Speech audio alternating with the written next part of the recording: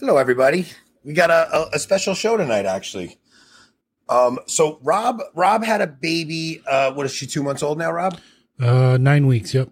9 weeks, and he named his daughter Philomena. And Father Peregrine Fletcher wrote a book on Saint Philomena, and we thought it would be great, especially for Rob's daughter when she gets a little older. Because to be completely honest, this is entirely selfish, so that I have this episode to show her later on in life. Praise the Lord. That's great. So, before we even get into the book, though, Father, so you wrote a book on Saint Philomena, right? Right. That's okay. Right. So, how long have you been a priest? When did you get ordained? I was ordained in that very tumultuous year of 2020. So I just celebrated my third year anniversary of ordination. And I was ordained a deacon the year before that in 2019. And I made my solemn profession of vows in the Norbertine order in that same year, 2019. So I've been living and working as a religious and as a priest in total, really, as a priest for 3 years. And I've been at the Abbey for a total of 10 years now, since 2013. So, since you guys were in an abbey and pretty secluded, I'd imagine you didn't have to deal with as much craziness as we did, right?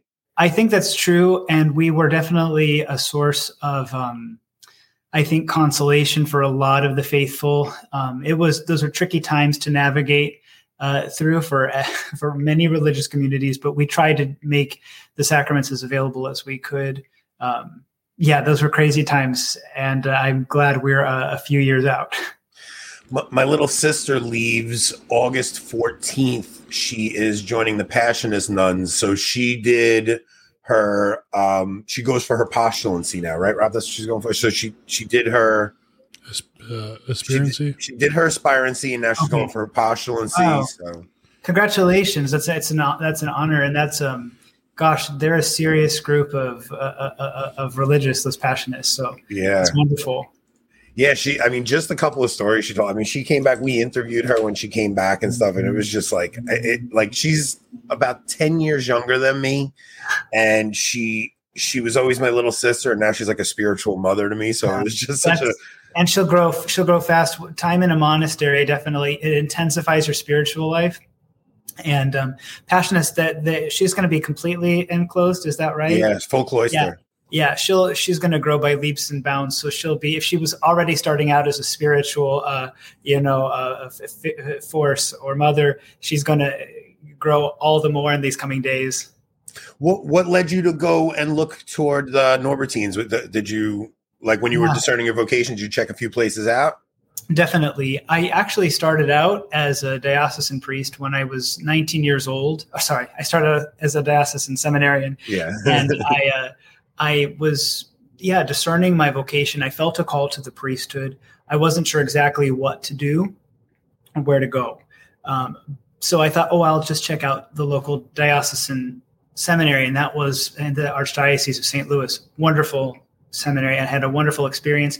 And I was there for 6.5 years, which were really beautiful years. But I also felt like there was something missing from my vocation. And I had a sense that was probably religious life, monastic life, a life in vows. I wasn't sure. So long story short, I ended up discerning with several communities. And I discovered the Norbertines through a priest friend of mine who grew up in Southern California. And I knew nothing about California. And it was so far away from Missouri. And it seemed like a different world and a different culture. I was hesitant to go, but I went. And I loved the monastery, and the brothers there, the fathers there, had a very serious religious life. They were very committed to the worship of God and the divine office. They gathered together 7 times a day to praise God in worship of Him. And then they were very devoted to the Blessed Sacrament. And they had a daily holy hour. They gathered together and they prayed together. And then they were very devoted to Our Lady. And I thought all of these factors, for me, that was everything. I thought, gosh, I don't know if it's going to work out, but I thought I need to give this a try. And that was 10 years ago now. So. Wow. So somebody's saying that the Norbertines actually taught local diocesan priests the traditional Mass after Summorum Pontificum in 07. Is that true? Do you know? We have several priests who are able to do that. So it's not a main ministry that we have, but we have a lot of interest in our community in the Old Mass. And we have Mass in the Novus Ordo, and then many priests at our abbey say Mass in the Old Rite on their own as well. So we kind of have to do it all, which is another reason that I felt that there was a sense of peace at the abbey and balance when I got there. So when Rob had his daughter, I had always heard the name Saint Philomena. Yeah.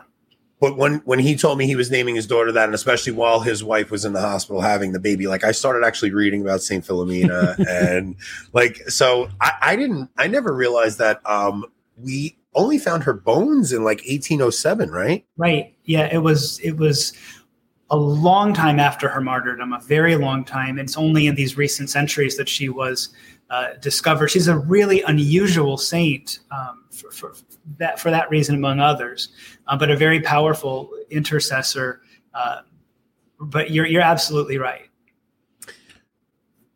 Well, just so Philomena was removed from the universal calendar. So a lot of Catholics that maybe didn't grow up while she was still on the calendar might not have any idea who she is. So can you give us like a brief summary of her story, of her life? Absolutely. So you brought up probably the most controversial point about St. Philomena is she was caught up in the 1960s in the kind of turmoil that the church had kind of entered in. And there was a lot of doubt about some ancient saints. A lot of saints were called into question, beloved saints like St. Christopher, St. Barbara, St. Valentine.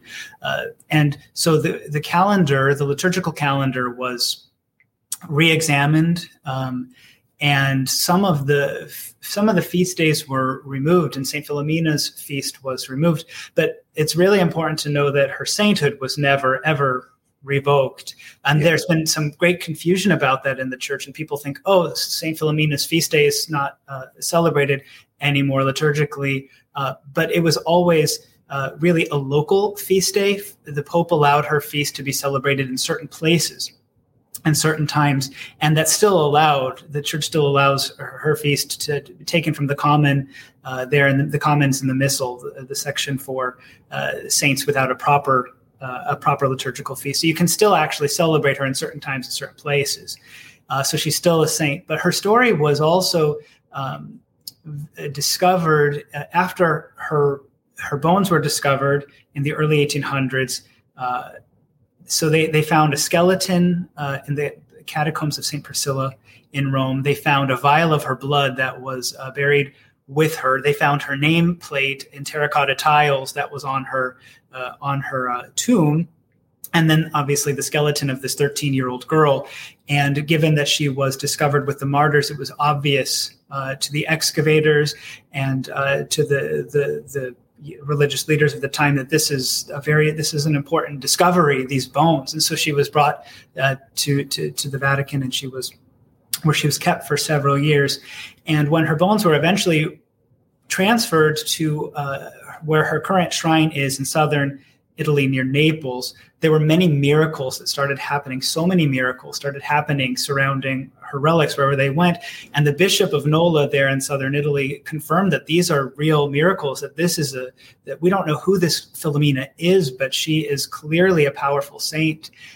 And so all of those miracles, they just kept occurring and getting confirmed by religious authorities. And eventually, some years later, there were several visionaries who had these private revelations of the life of Saint Philomena.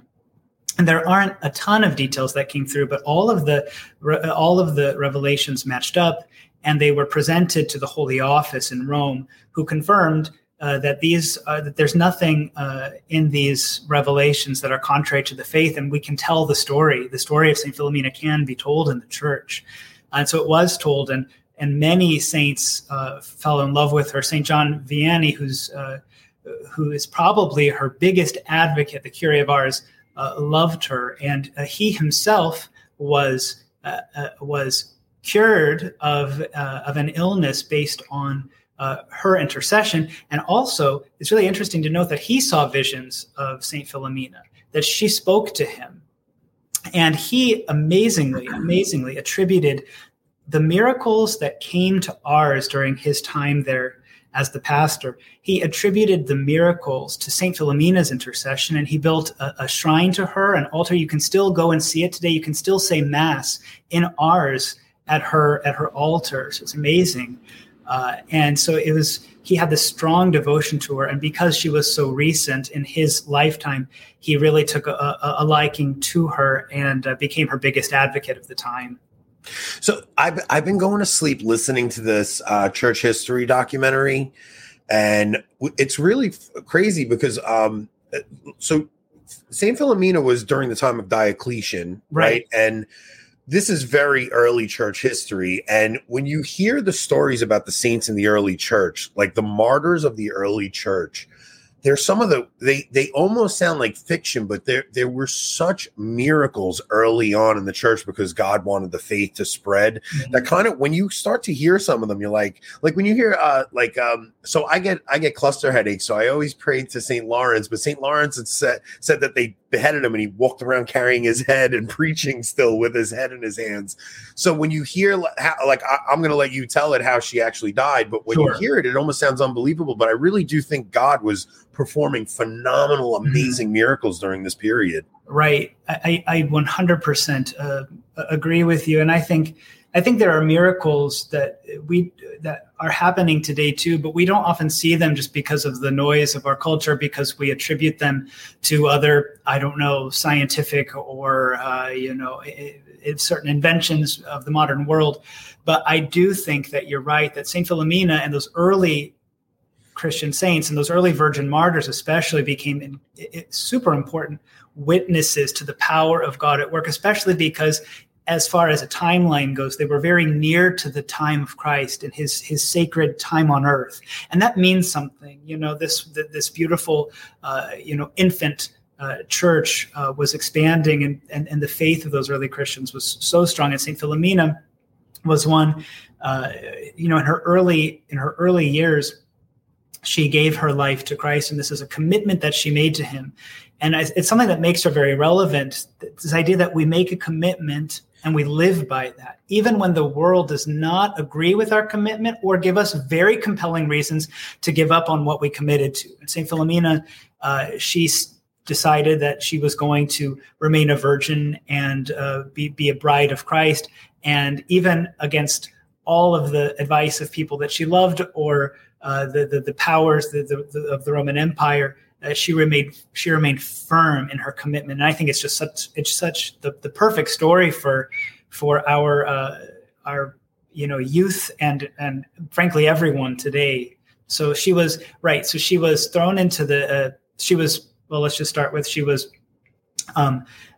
brought to Rome, and where the emperor fell in love with her. She herself was a Greek princess, and she came to Rome with her father and her mother, who were seeking help from the Emperor Diocletian in the protection of their small Grecian state and in a time of war. And he fell in love with St. Philomena, and as he did with many Christians, and this often happened, he simply wanted to take her as his own, as his bride. As she refused to do that, she was sent to prison. She was tortured for many days, and she was thrown into the Tiber River with an anchor cast around her neck. She was shot at with arrows. That didn't work. None of this was actually killing her, which was a huge frustration to the powers of the time. And she just kept witnessing to the power of Christ and what her yes to Christ meant and what her no to them meant. It's a really beautiful story. And in the end, of course, she's killed with a lance in the neck. She's beheaded. And in the end, obviously, this is her great victory, her martyrdom. So it's interesting too, because the private revelations, which detail these few, accounts of her within her story, really confirm what happened in the ancient world. The Emperor Diocletian was known for having tied anchors around the necks of Christians and throwing them in the Tiber. He was known for having shot arrows. And so the fact that St. Philomena has the same story is really not unique to her.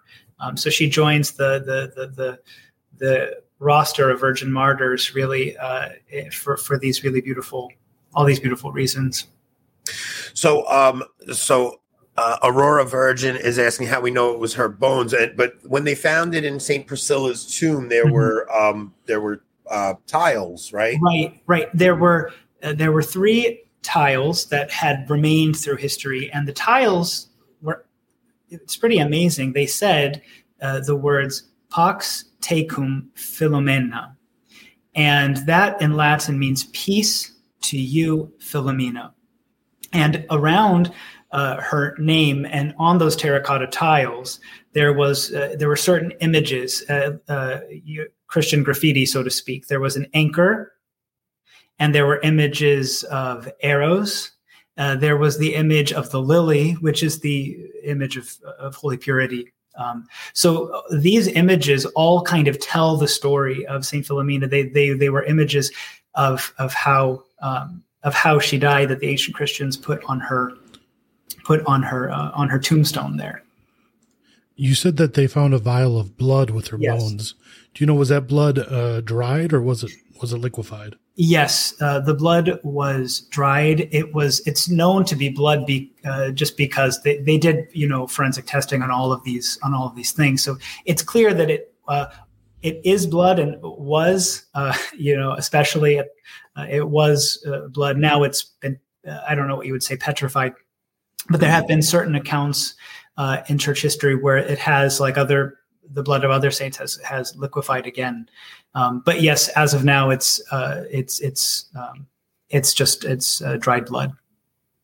Yeah, we actually do know her story because there was a nun who actually had a locution where Saint Philomena came to her and told her whole story. Right, like they tried to drown her twice, I think, with the anchor around the neck, and she just refused to drown. No, she did. She wouldn't. She was so strong. And yeah, the nun. For those who might like to look up her and her story, her name is Sister Maria Luisa de Jesus, and she was a Dominican tertiary sister, very well known but well revered at the time. It was 1833 when that private revelation received its approval for dissemination, when people were given the freedom to tell her story. What drew you to this story to make you want to write about it? It's a good question, and people have been asking me. I'm so glad, because it's been a beautiful reminder from my early years at the Abbey.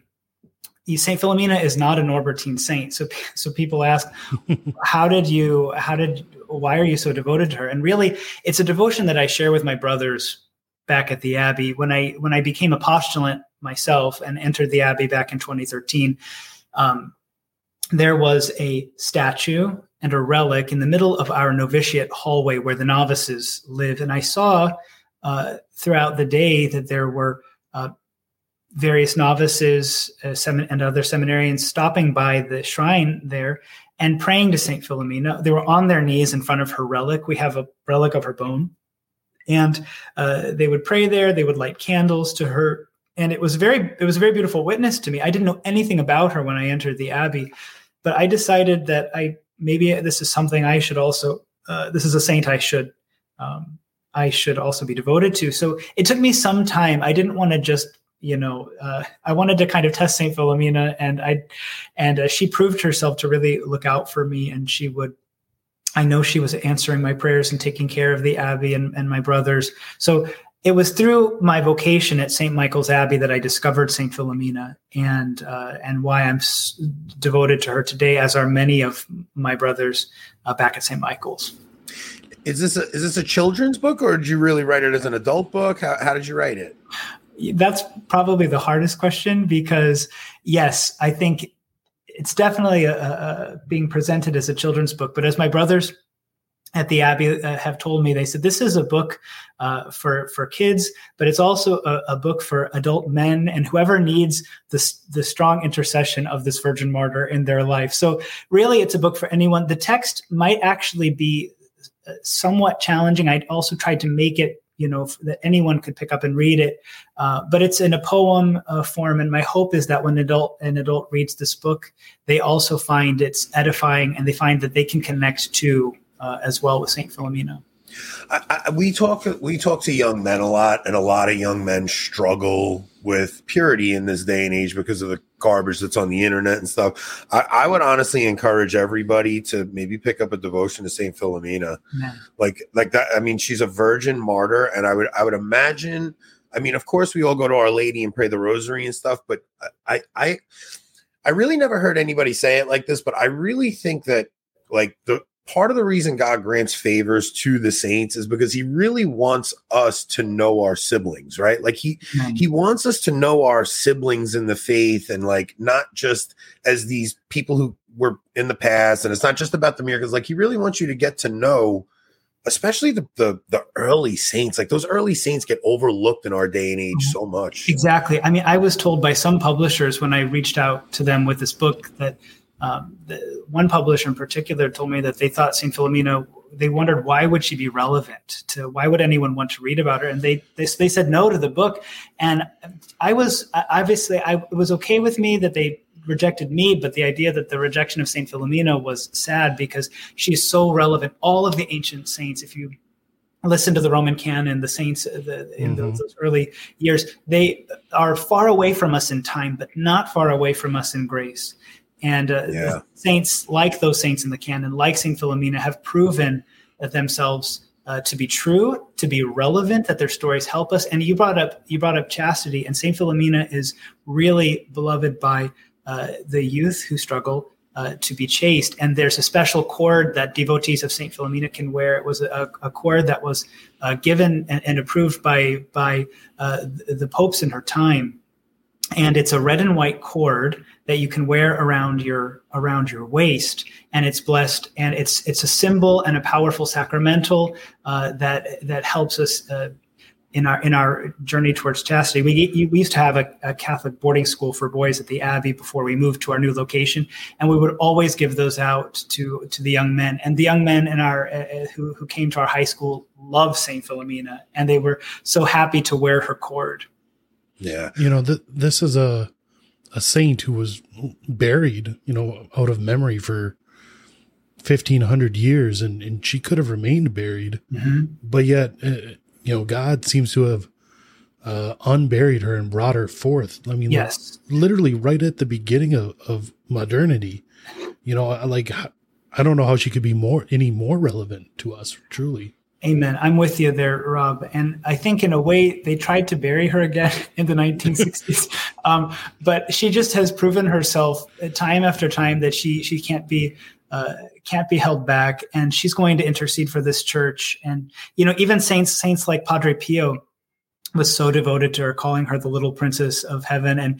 And there's just a long list of saints who St. Peter Julian Amard is another one. Gosh, St. Damien of Molokai, Blessed Pauline Jericho.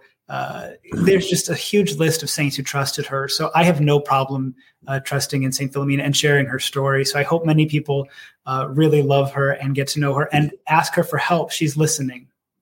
I have a daughter who turned 13 on Sunday. I'm buying the book for her, but awesome. I want to make sure I let Rob get a lot of questions in because of his daughter. And Rob, I'm going to let you take all the audience questions and stuff because I always take over interviews on him and I feel terrible about Congratulations to you, Rob, on your daughter. I think that's an amazing name. I'm so happy for your daughter that she has her as a patron. That's so exciting. Yeah, we're as soon as, I grew up Catholic, and Philomena was one of those names that you heard, and there's those little booklets that you tend to see all over Catholic churches, and she's one of them, of course. She's one. But I didn't know a ton about her. And then, I was away from the faith for about 10 years and came back when we were, when my wife was pregnant with our firstborn. And it's been since then where I've really learned about her. And as soon as my wife and I learned about her, we knew that our first daughter was going to be named Philomena. Awesome. But, so if, later in life, as I'm reading this to Philomena, what are some themes that you kind of highlight in the book that you think would be good to really reinforce? I think that one theme that naturally surfaces from the book, I didn't even mean for it to or try to have it surface, is just a theme of perseverance in suffering and in darkness, that it's a part of our Christian journey that will suffer, but we never, ever suffer alone. And I hope that your daughter, and I hope that whoever reads this book will see the presence of Christ, that Jesus is here, present in all the episodes of her life. He was never, ever absent. And there's one picture in the book that's probably, in my estimation, maybe the most poignant or the most successful picture, which is Saint Philomena shrouded in darkness. It's just darkness and Saint Philomena, but she's holding strong and she's in pain. But in the end, Christ is there and we are victorious. So I think it's that theme of persevering with Christ in our commitment to him, even when it seems like all of our strength has been taken away. It's not. We always have the helpful presence and the graceful presence of our Savior. You want to go through some of the questions, Rob? We had a couple highlighted.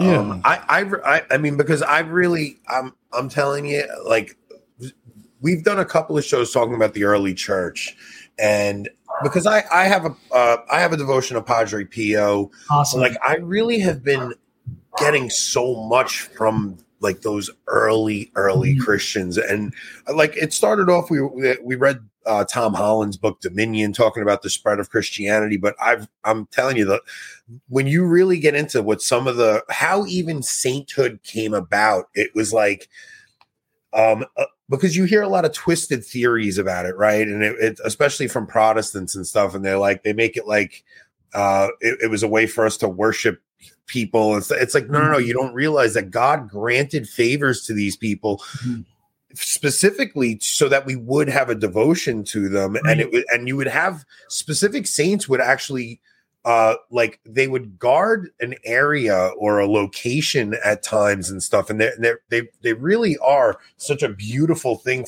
to really know our history of our ancestry. We need to get reacquainted with those saints and meet them. They are all alive and well, in heaven with God, and so we have access to them there with the Holy Trinity. So. Yeah, but there's no reason we can't get to know them, and I think that's the call that you're answering and your interest in them. So I think it's really good. Since we only have you here for another couple of minutes, we have a couple of questions from the audience. Sure. One is what's like the charism of the Norbertines? Oh, that's a good question. So we were founded in a time before people were talking about charisms. We are an ancient order. About 900 years ago. And so when people ask us what our charism is, we usually tell them it's liturgy and it's the worship of God. We're canons regular. So a canon regular is essentially charged with the duty of worshiping God in the sacred liturgy. So you can kind of think of us as priest monks, so to speak, where we gather together and we worship God. And we live what's called the vita mixta. We're not strictly contemplative or active. We're contemplative and active. So we get together, and the main thing that we do is pray, but that spills over into any number of ministries, teaching, chaplains at hospitals. We do just about anything you can think of that a priest would do. We run 2 parishes in the diocese of, one in Orange and one in Los Angeles. So we kind of do it all, but the main thing that we do is worship. And the other question we have here is, when did you know that you were called to be a priest? What advice would you give to a young man maybe feeling a vocation? Okay. Well, firstly, I think I knew I was called to be a priest when my face was flat on the floor of our sanctuary church, and I heard the words of consecration from the bishop, and I knew, okay, I'm a priest. So I knew that God is now really asking this of me. Before that moment, before my ordination, there was a lot of discernment, and I had a strong sense that I wanted to serve him. I wanted God to be, obviously I wanted God in the church. I wanted my life to be just subsumed by all things sacred and holy. And it seemed to me that the best fit for me was the priest to do that. This was young though, right? You were. Well, you went to seminary at 19. I was 19, and I wasn't ordained a priest till I was 33 years old. And so it took me a while. And as my mom reminds me, I'm a late bloomer. But the thing is, I think if you're interested in becoming a priest, don't be afraid to just try. Just reach out to a local vocations director or a local religious community, a monastery, and just give it a shot.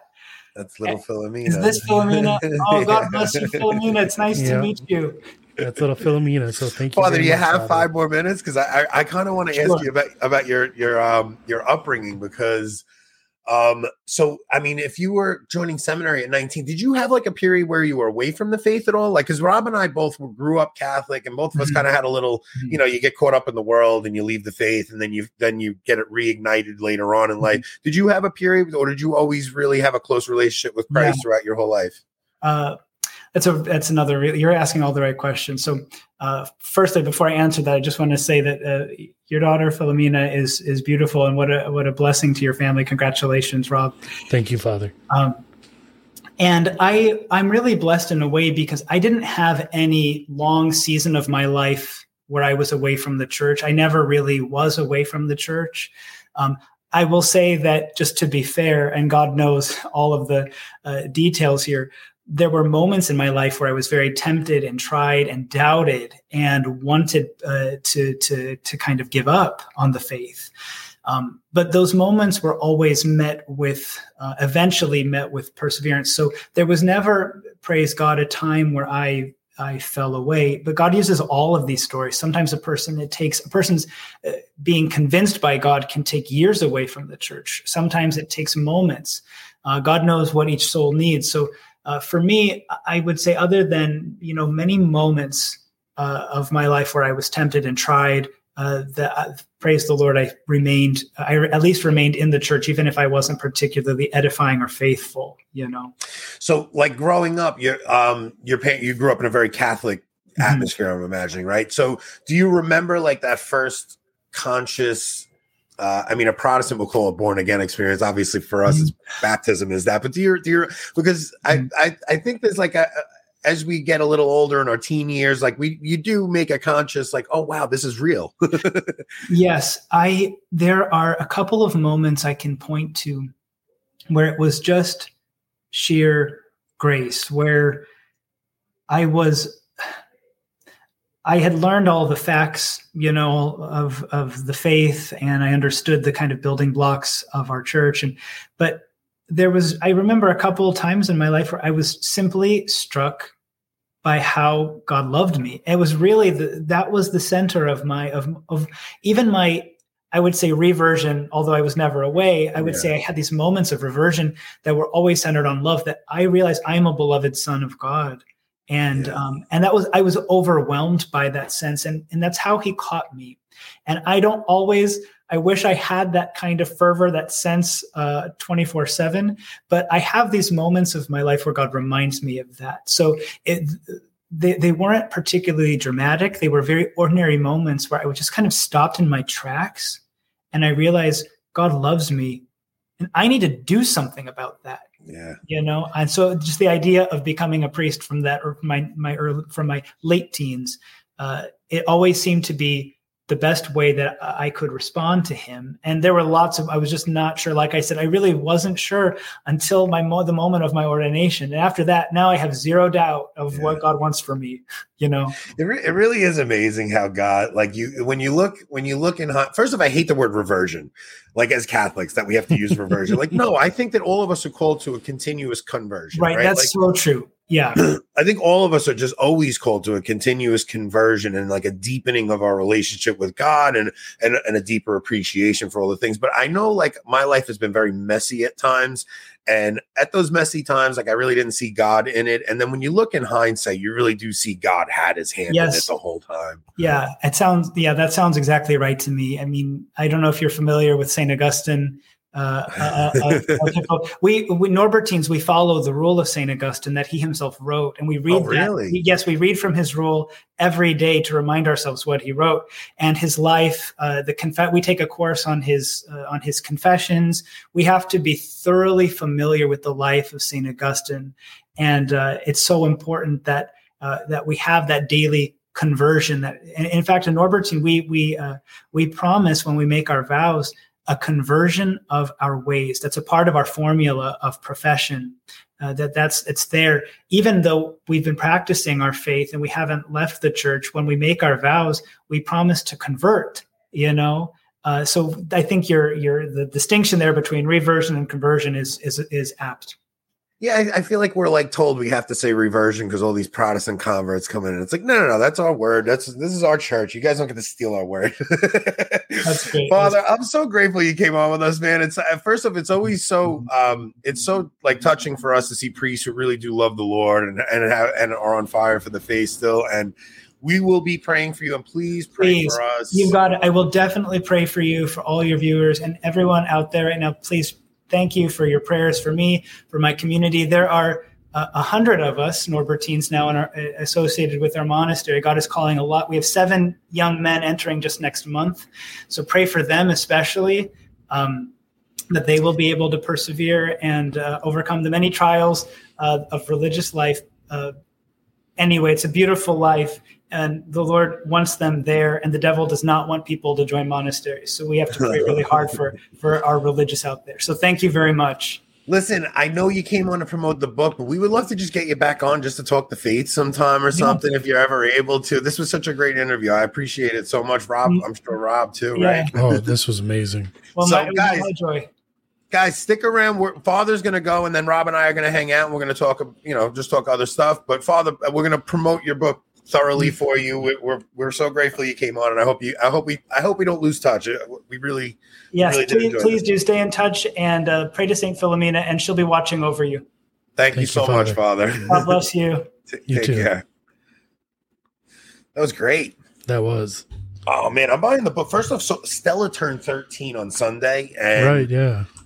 And first of all, she's got some crappy friends, like not crappy like bad friends, but they make plans without her, and like she's home right now, and I'm like, it's summertime, and I'm like, I see she's like a little bit depressed, and I'm like, I feel terrible, and I'm like Stella, me and you're going out tomorrow night. I'm taking you to the movies or something. Like I'm taking my daughter to do something tomorrow. Like I feel so bad for her, but like I'm gonna buy this book for her, and maybe just sit and read it with her. Like her and I've read a couple of books together and stuff, so this will be a good one. Could get her one of the chords too. Yeah, it's not a bad idea. Listen, I'm telling you, like, we all need like little private devotions, especially if like, I mean, how often do you hear from people asking like, how did you conquer your addiction to whatever? You know what I mean? It's like, I really think these devotions to saints are the thing. Father leaves the chat immediately. My daughter has crappy friends. I try to just share personal stuff with you guys, but dude, I've been watching this church history documentary because I always have a hard time falling asleep. But this church history documentary I've been watching, the guy has a very like subtle, a soothing voice, and the music is really subtle. He sounds exactly the opposite of you. Oh, come on. We have to talk about this. We have to talk. I know what we have to talk about. So Joe Clark messaged Rob the other day. Joe is a mutual of both Anthony and I on Twitter, and he watches the show, and he has really witty, funny comments that he shares with us. And he nailed both of us pretty well. He gave a description of me. It's right on the money. It freaked me out a bit. So he said, only because you had to look up the words in the dictionary. I need a thesaurus to be this guy's friend, a dictionary. I don't even know what the heck this means. So, all right. So he said, you are a garrulous autodidact, and that is your value proposition. And I'm like, what? What does that mean? So Anthony's like, hey, Siri, what does garrulous mean? And Siri's like, what does gurgling mean? Garrulous means excessively talkative, especially on trivial matters. So he's got that down, right? Check mark. All right. What does didact mean? That autodidact is someone who teaches themselves everything. Which I think that's pretty fair, right? Like I didn't want to drop out and I didn't go to college. So I'm an excessive talker on trivial matters, but I'm self-taught. That's a pretty fair act. Pretty much right on. A pretty fair description of me, I would say. But yeah. You said the forbidden word though. What was that? Trivia. I said trivial, not trivia. It's different, Mac. We're doing trivia next week. Not next week. No, the 17th. Not week after. The 17th. So next week we're going to keep tonight at an hour, guys. But the 17th we're doing trivia. So next week, on the 8th we have Charles Frawny, right? Frawny, yep. I'm going to butcher that. Wednesday, Rob and I are going to be on the Return of the King podcast. Yep. Then Thursday, we have Keith Nestor. We're doing a lot of shows next week. And Saturday, we have Gavin Ashenden. Oh, boy. Yeah, Hope and Nicole are going to murder us. Mm-hmm. They're going to kill us. Missy, you might not even know what trivia is. Missy, you're new to the channel. We do. Okay, so what we're going to do is I'm going to pick two of our paid subscribers on locals are going to join us. I'm going to pick two volunteers that are paid subscribers, that those who support us that want to come on. I was hoping she wasn't listening right now. Oh, my wife.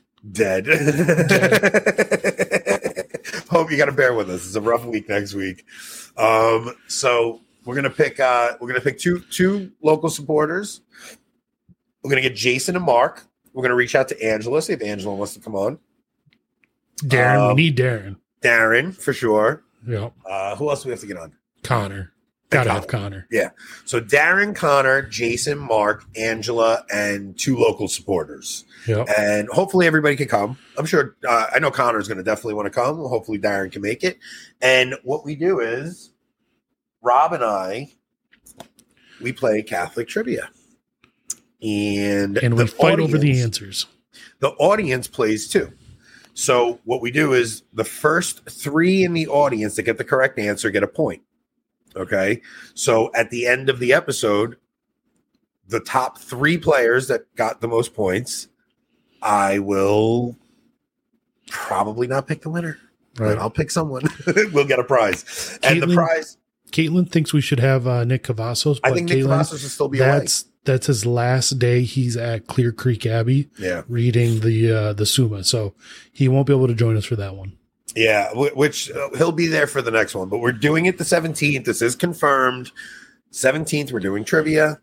I think I'm going to make the stream maybe tomorrow, and let's promote the heck out of it. Yeah, I promoted two of them. So one is church history, and the other is Saints and Sinners, this history of the popes.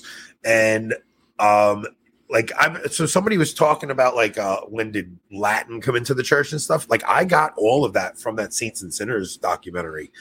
Pope Gregory the Great really unified the church with Latin, and it wasn't just Latin. He unified the whole church with the calendar too. He gave us the Gregorian calendar. He wanted everybody celebrating Easter on the same date. He was Gregorian chant.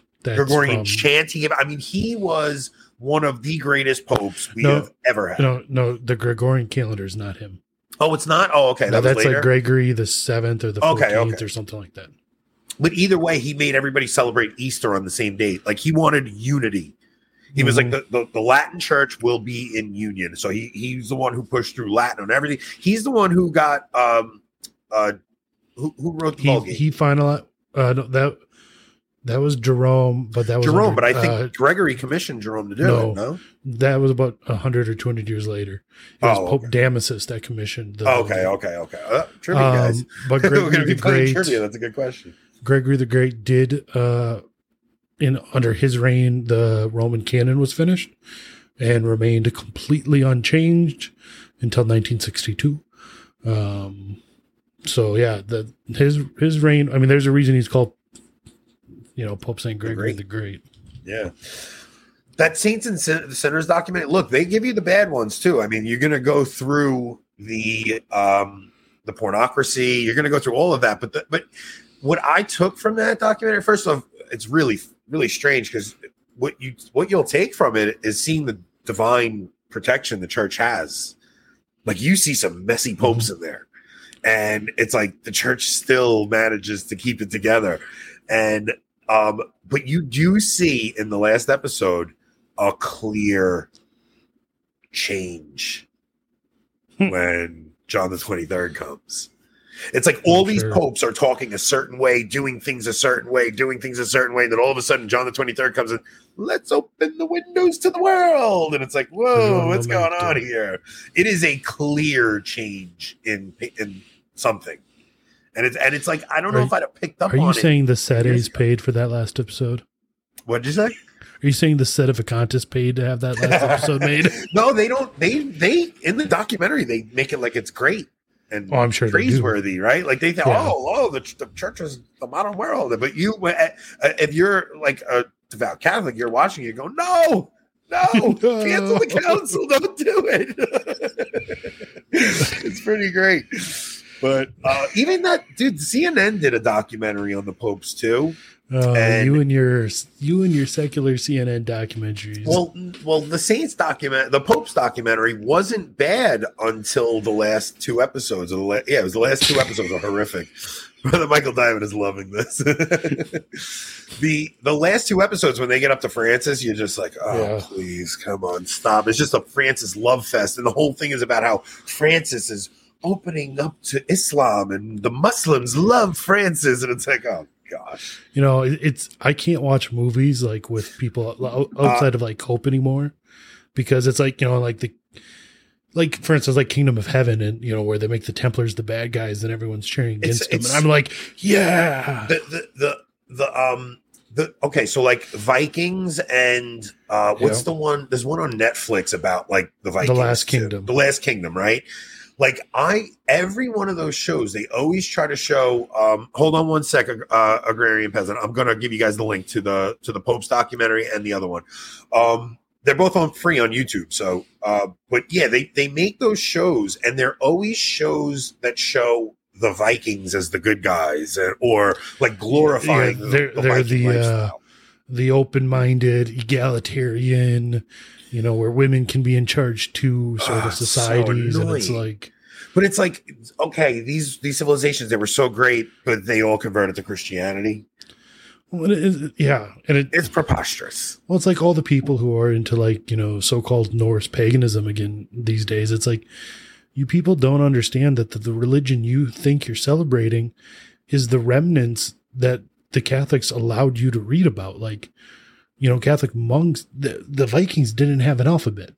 Monks took the Viking runes, turned it into an alphabet to use for their language, and then wrote down all the Viking stories. That's the thing that they thought were worthwhile. 100%. Like even the Greek myths. Like I don't think people realize that the Greek myths, we have them because it was Catholic monks that translated. So Rob, I gave you the Saints and Sinners one. I'm going to give you the other one too. How do you expect me to magically get it from my phone? Where do you want me to put it in WhatsApp? WhatsApp, yeah. Well, you could text it to WhatsApp, can't you? Yes. Oh, come on. Can't have two of us not paying attention, though, right? We're both looking at our phones. It's the worst show. We are the worst. Let me see if I can even find it. We are. We're so terrible. You guys, you're screwed when Anthony has something you want to watch, and you ask him for the link because you're probably never going to get it. Oh, I got it. Okay, wait. All right, I'm sending this one to WhatsApp. Rob, next. Guys, it's terrible that I don't know how to share a link. That's how bad I am. You guys have no idea how. I'm the worst. What doing this show is like. All right, Saints and Sinners. I got that one. I can send that one too. Hang on. Okay, so this one I'm putting in now is the church history documentary. Yeah, the church history one first, and then Saints and Sinners. Yeah, guys, like these are great to go to sleep to, right? Like they are. They're good to because so you don't need to actually. So the Saints and Sinners one, they're showing still shots. Like, it's not like they have footage from the first century. So you're seeing, like, first off, the intro song is my favorite song I've ever heard. It's a version Wait a minute. You mean the Chosen is made up? It's not real from the first century? Are you serious? So the Saints and Sinners documentary, though, like the Kyrie that they sing in the beginning is so beautiful. I wanted to see if we could get it as, like, the intro for our show. It's so good. Well, I can rip it off of there, no problem. It's going to be copywritten. Yeah. but it's like, yeah, so they basically just show like icons and things like that. So you could even like listen to it as you go to bed. You don't even have to watch it, you know? It's like, so it's a good one for that. But, and then so the Saints and Sinners one is really good. And then the church history one, I didn't know if it was going to be Catholic or not, but the guy, like, I mean, it has to be, like, it's very Catholic. Like, it goes through all the heresies, everything. And it goes through all like the big players and the big saints that really, you know, pulled it all together, and like goes through every heresy. And I mean, it's only 2 hours long, and you get a pretty decent snapshot of church history. It's pretty cool. One of my favorite classes in college was church history. And I went to the University of Nebraska, so it was completely secular. So much of it, of course, was BS, but I loved it because day by day, you could see the devout Protestants getting more and more and more confused as to why we weren't talking about their religions. Yeah, it was literally 3/4 of the way through the class until anything that they knew was mentioned. There's never been a truer statement than St. John Henry Newman. To be steeped in history is to cease being Protestant. Like, you don't understand. Like, you really do see it. It's like when you start seeing like Irenaeus and Ignatius, and you start seeing the way these guys spoke, and not even just that. Like, when Irenaeus gets put to death, like the things he says, like I want to be ground as wheat in the teeth of the lions. Mm-hmm. Like, you're like, whoa, we don't have anybody that talks like that anymore. It's like these guys wanted to be martyred. Like, they were so happy they were going to be martyred. And even St. Philomena story, Rob, mm-hmm. like, I meant to talk to you about this because I really did watch a bunch of videos on it, and almost all of them are children's videos, right? But I found a good one that was like really telling the adult story. Like, they try to drown her with an anchor. Like, they wrap an anchor around her neck. They drown her. She doesn't drown. They bring her up. They shoot her with an arrow. She doesn't die. So Diocletian throws her in a dungeon because he thinks she's going to die, and she doesn't die for days. And then he finally beheads her. But you're like, this poor girl. Like, let her die. like that poor girl. The things but it's like, especially early on, man, like when you really think about how the church spread, especially during the apostolic times, like Paul would go put his hands on a bishop. Like, he would literally put his hands on a man. And when Paul put his hands on a man, it was almost like the man received divine revelation directly into his head. So like, you really see a solid Catholic Orthodox faith immediately come about. Well, it's like, Becket, St. Thomas Becket, right? Like, before his consecration as bishop, he was not a good guy. He was not a good priest. You know, he was a friend of the king, and he was, womanizing, and he wasn't chaste, and he was a drunkard and all of this. And then he becomes bishop, and all of a sudden he is willing to go to his death for the faith. For the faith. It's crazy. Like, yeah, man. Like, when you really see how that early church spread, it's like, it's so funny, like, how Protestants would think, like, oh, we get the Bible and everything. Like, look at how crazy Protestantism got in a couple hundred years. Forget that, in the first decades of Protestantism. Like, look at how bananas it got when everybody you had Luther telling, the Protestant princes to violently put down, the Anabaptist and other new sects. Like, but everybody that picked up the Bible made their own religion up. That's literally what happened, right? Whereas when you had Paul going around laying his hands on people, once these bishops would set up, it's not like they had communication like they do now. It's like but it was a church, a separate, all separate. Yeah. Well, it was one church, but they were separate communities that had no interaction with each other than letters here and there, right? Mm-hmm. So it was like to realize that these men, wherever an apostle set up a church, where a patriarchate would get set up, so you really got to realize Peter went to 3 different places. He went to Antioch, he went to Constantinople, or Antioch, Alexandria, and Rome, right? So you had the Bishop of Rome was the Pope, but you had the patriarchs of those other 2. Like, those 3 always had pride of place because of Peter. Like, because Peter went to those, like, even though he dies in Rome. Like, we celebrate the I don't know about the Novus Ordo, but we used to liturgically celebrate the Chair of St. Peter at Antioch and the Chair of St. Peter at Rome as separate feasts. Yeah. Yeah, because those seats were so important. And that church history documentary really goes into like all these little things. And Anthony says like so much. I'm not sure if he's trying to get us to hit the like button every second. Remember that woman said that's what that woman. Yeah, you say like a lot. Listen, guys, all right. I'll try not to say like. I'll do my best. It's not going to work. No, I'm terrible. It's one of those words that you use to stall for a second as you're trying to collect your thoughts. Yeah, it's just part of that hoopla.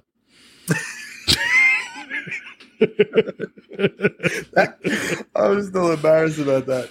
But no, we all say I have a friend at work that says the F word when he's doing that.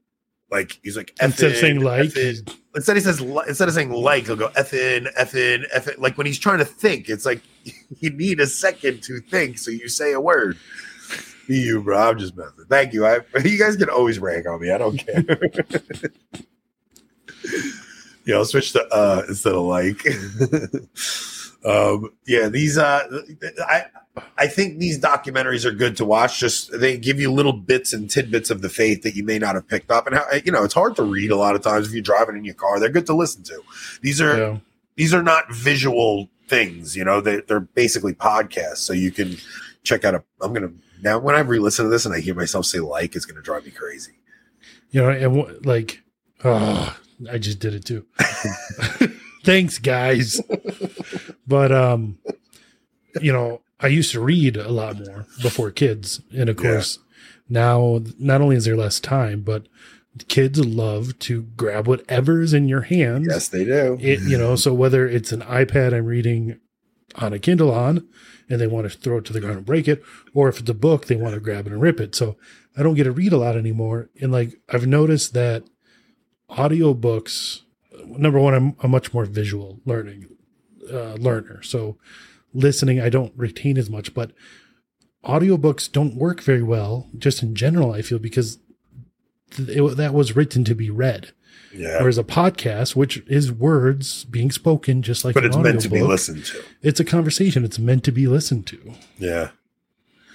So Father Maudsley, we have coming on September 9th. Yep. I'm excited for that. Saturday, September 9th, we have Father Maudsley coming back on. Are we going to try to do that one on YouTube? I don't know. I think his latest book is about all of his books are about typology. It's but this one's about the Amish. The old and new series.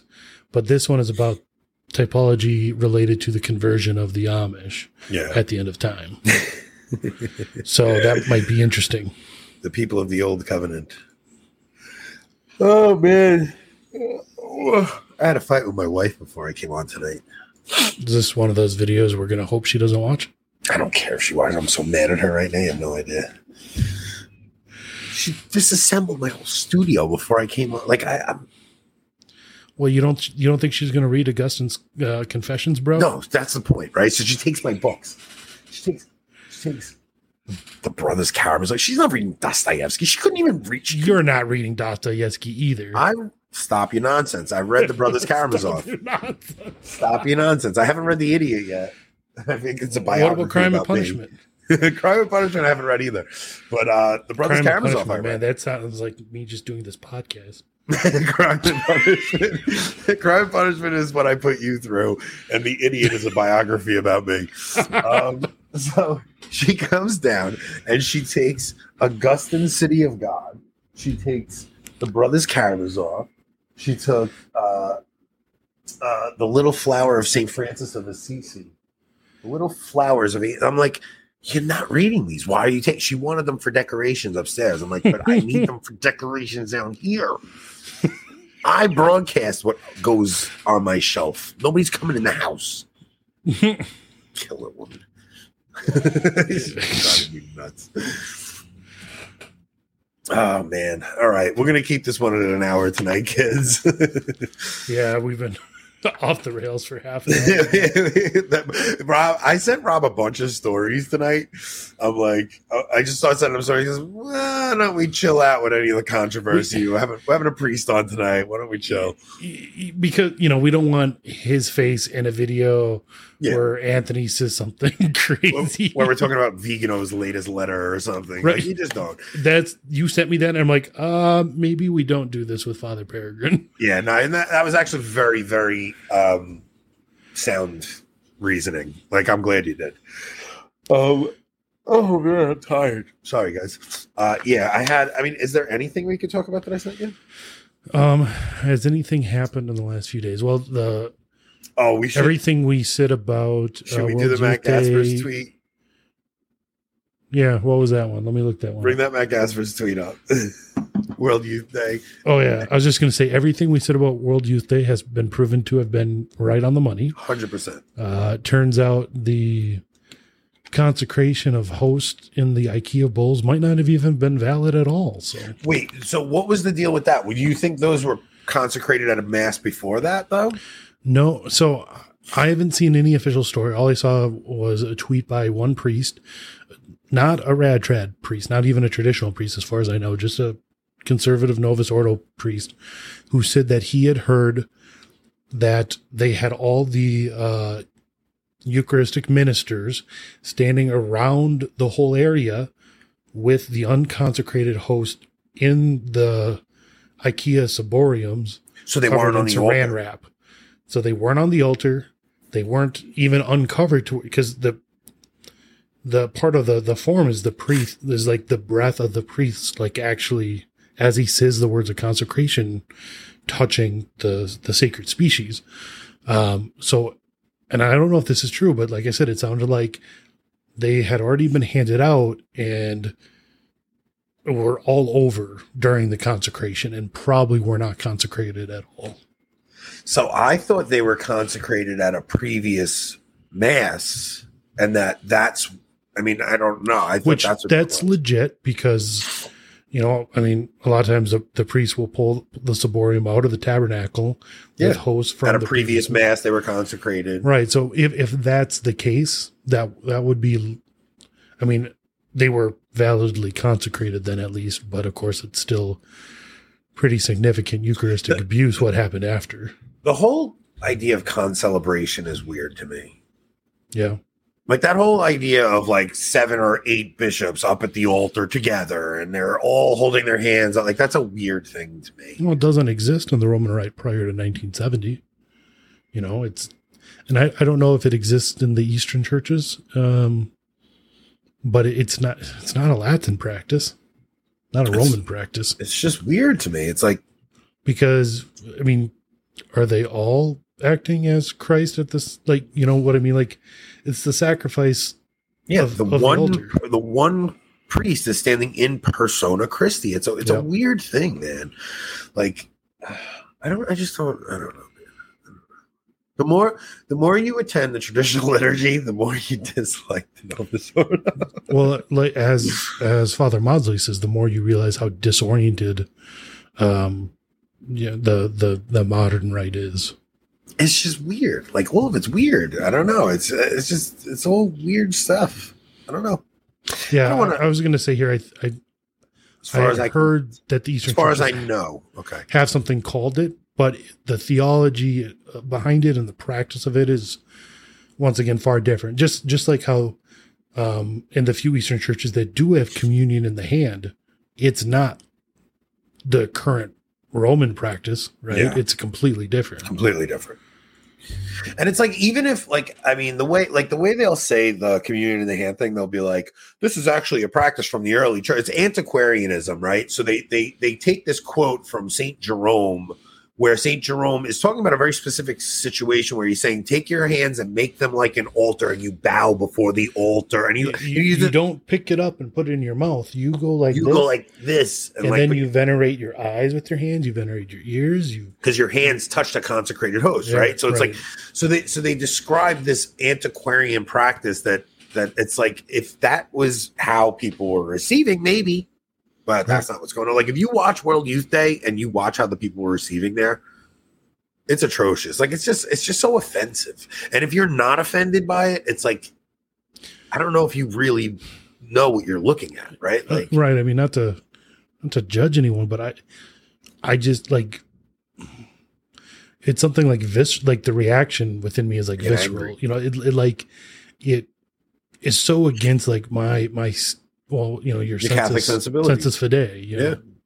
Dude, at my son's confirmation, it was at a Novus Ordo Mass, and it was, I went up to the priest. It was during COVID, right? So it's 2020 during COVID, and everybody's got masks on. And I go up to the priest before the confirmation. I'm like, Father, is there any way I can receive on the tongue if I wait till the end? If I'm the last one to go, I'm like, I would really like my son and I to both receive on the tongue. He goes, I just can't do it. The head pastor won't allow it, you know, like he wanted to. But the head pastor wouldn't allow it. So I didn't receive it, my son's confirmation. But I'm sitting there and I'm watching everybody with their masks on. They're going up with their masks on, holding one hand out, pulling their mask off, and then receiving. And 3 hosts hit the ground at one mass. And I gasped. Like I was like, and no one else even. And nobody else even thought anything of it. The guy just picked it up off the ground, put it in his mouth. He broke it in half on the floor. It's like, what is going on here? Like, especially after like going for months at the traditional mass and then seeing something like that, it was like I was irked, like so upset that nobody can. And I'm like, how do you as a priest continue that practice? I don't know. Like honestly, as a priest, you see this happen during COVID, especially. You're seeing everybody with the mask and it's dropping and it's falling on the ground. How do you honestly continue that practice when you see that happen so often? Like, I don't know, man. Like, you wonder if these men, I don't know. Mary here says that World Youth Day 2023 has the lowest attendance. Oh, it's under 500,000. It's under 500,000. That's like the first time. It's not even close. You know, besides all the, of course, abuse and just kind of irreverence that happens at these things, you know, you hear the argument said by those that support it, like, oh, but look at all the good it does. It's like, it's not. It's failed. I mean, every one of these has failed, right? If this is the lowest attendance ever. Mike Lewis tweets out a Where Peter Is article bragging about the amount of catechesis going on. There's these catechesis sessions going on. There's hundreds of them. And I read the article. It's like, yeah, this looks like catechesis right here, folks. This is the tweet. Are you joking me? Interpretive dance with lettering. Look, I'm gonna be honest. You guys are just old now. Like, this is what the young kids are into. This is hip. Yeah. This is hip. Bro. This is hip. I'm telling you. Yeah, because how many of those 500,000 kids can even read the English that they spell this in? Come on. It's in Lisbon, and they put words in English. So he puts out the article saying how much there's catechetical sessions going on, hundreds of them. It's Bishop McElroy giving one. It's all these horrible men giving these catechetical sessions, not on the Catholic faith, on the synodal church, on synodality. That's not catechesis. I'm sorry. That's like the opposite of catechesis. That's like teaching people away from the faith. Even the things Francis was saying today. Yeah, I know that this parish is actually, I think, where my cousin got married. I don't know if you remember during COVID that there was a parish handing it out in Ziplocs. That was the parish my cousin got married at. So Francis today says, everyone is welcome in the church. Everyone, no exceptions. Everyone, sinners, everyone, all sinners. It's like, well, obviously. Well, duh. Come That's on. been the practice of the church forever. Like, why are you making a big deal of it? What you're not saying is that everyone is welcome with requirements. Like, there are requirements. Like, you can't just say everyone's welcome and doesn't matter. No, there's requirements to being Catholic. There just is. Otherwise, what did the martyrs die for? Yeah. And it's like he'll always say something true, but a half truth, and leave out the important part, right? Mm-hmm. Like, it's just or in those times where he actually does say something fully and they only report on half of it, which that's true. But you never hear a clarification from the Vatican anymore. saying this is what was really said. Yeah, they've just totally abandoned that practice because he likes the messiness. He likes that ambiguity. Confusion. He likes the ambiguity. Yep. He likes it all. Because they'll say something true but ambiguous so that people can then say, see, the church is a church for sinners. And yeah, like it's literally what it is. I mean, we're all sinners. Nobody in the history of the church came in saying I'm perfect. Mary. What'd Mary say? Oh, obviously. But she never came in saying Mary was perfect. I'm thinking about Mary in our comments. I'm like, Mary says she's perfect? Really?